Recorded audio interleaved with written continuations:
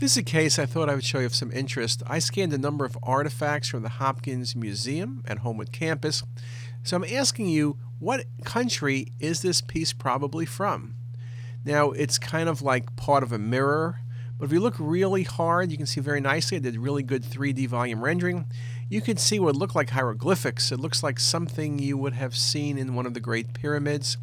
That's not Hebrew, and it's not from Jordan, not from Petra, and it's not Chinese, I can tell you that.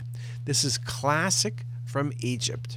I won't tell you which year, but it was a long time ago. One thing I will mention is CT can be used for non-destructive evaluation of art, and this is a very nice example where we did that. So something that's very helpful.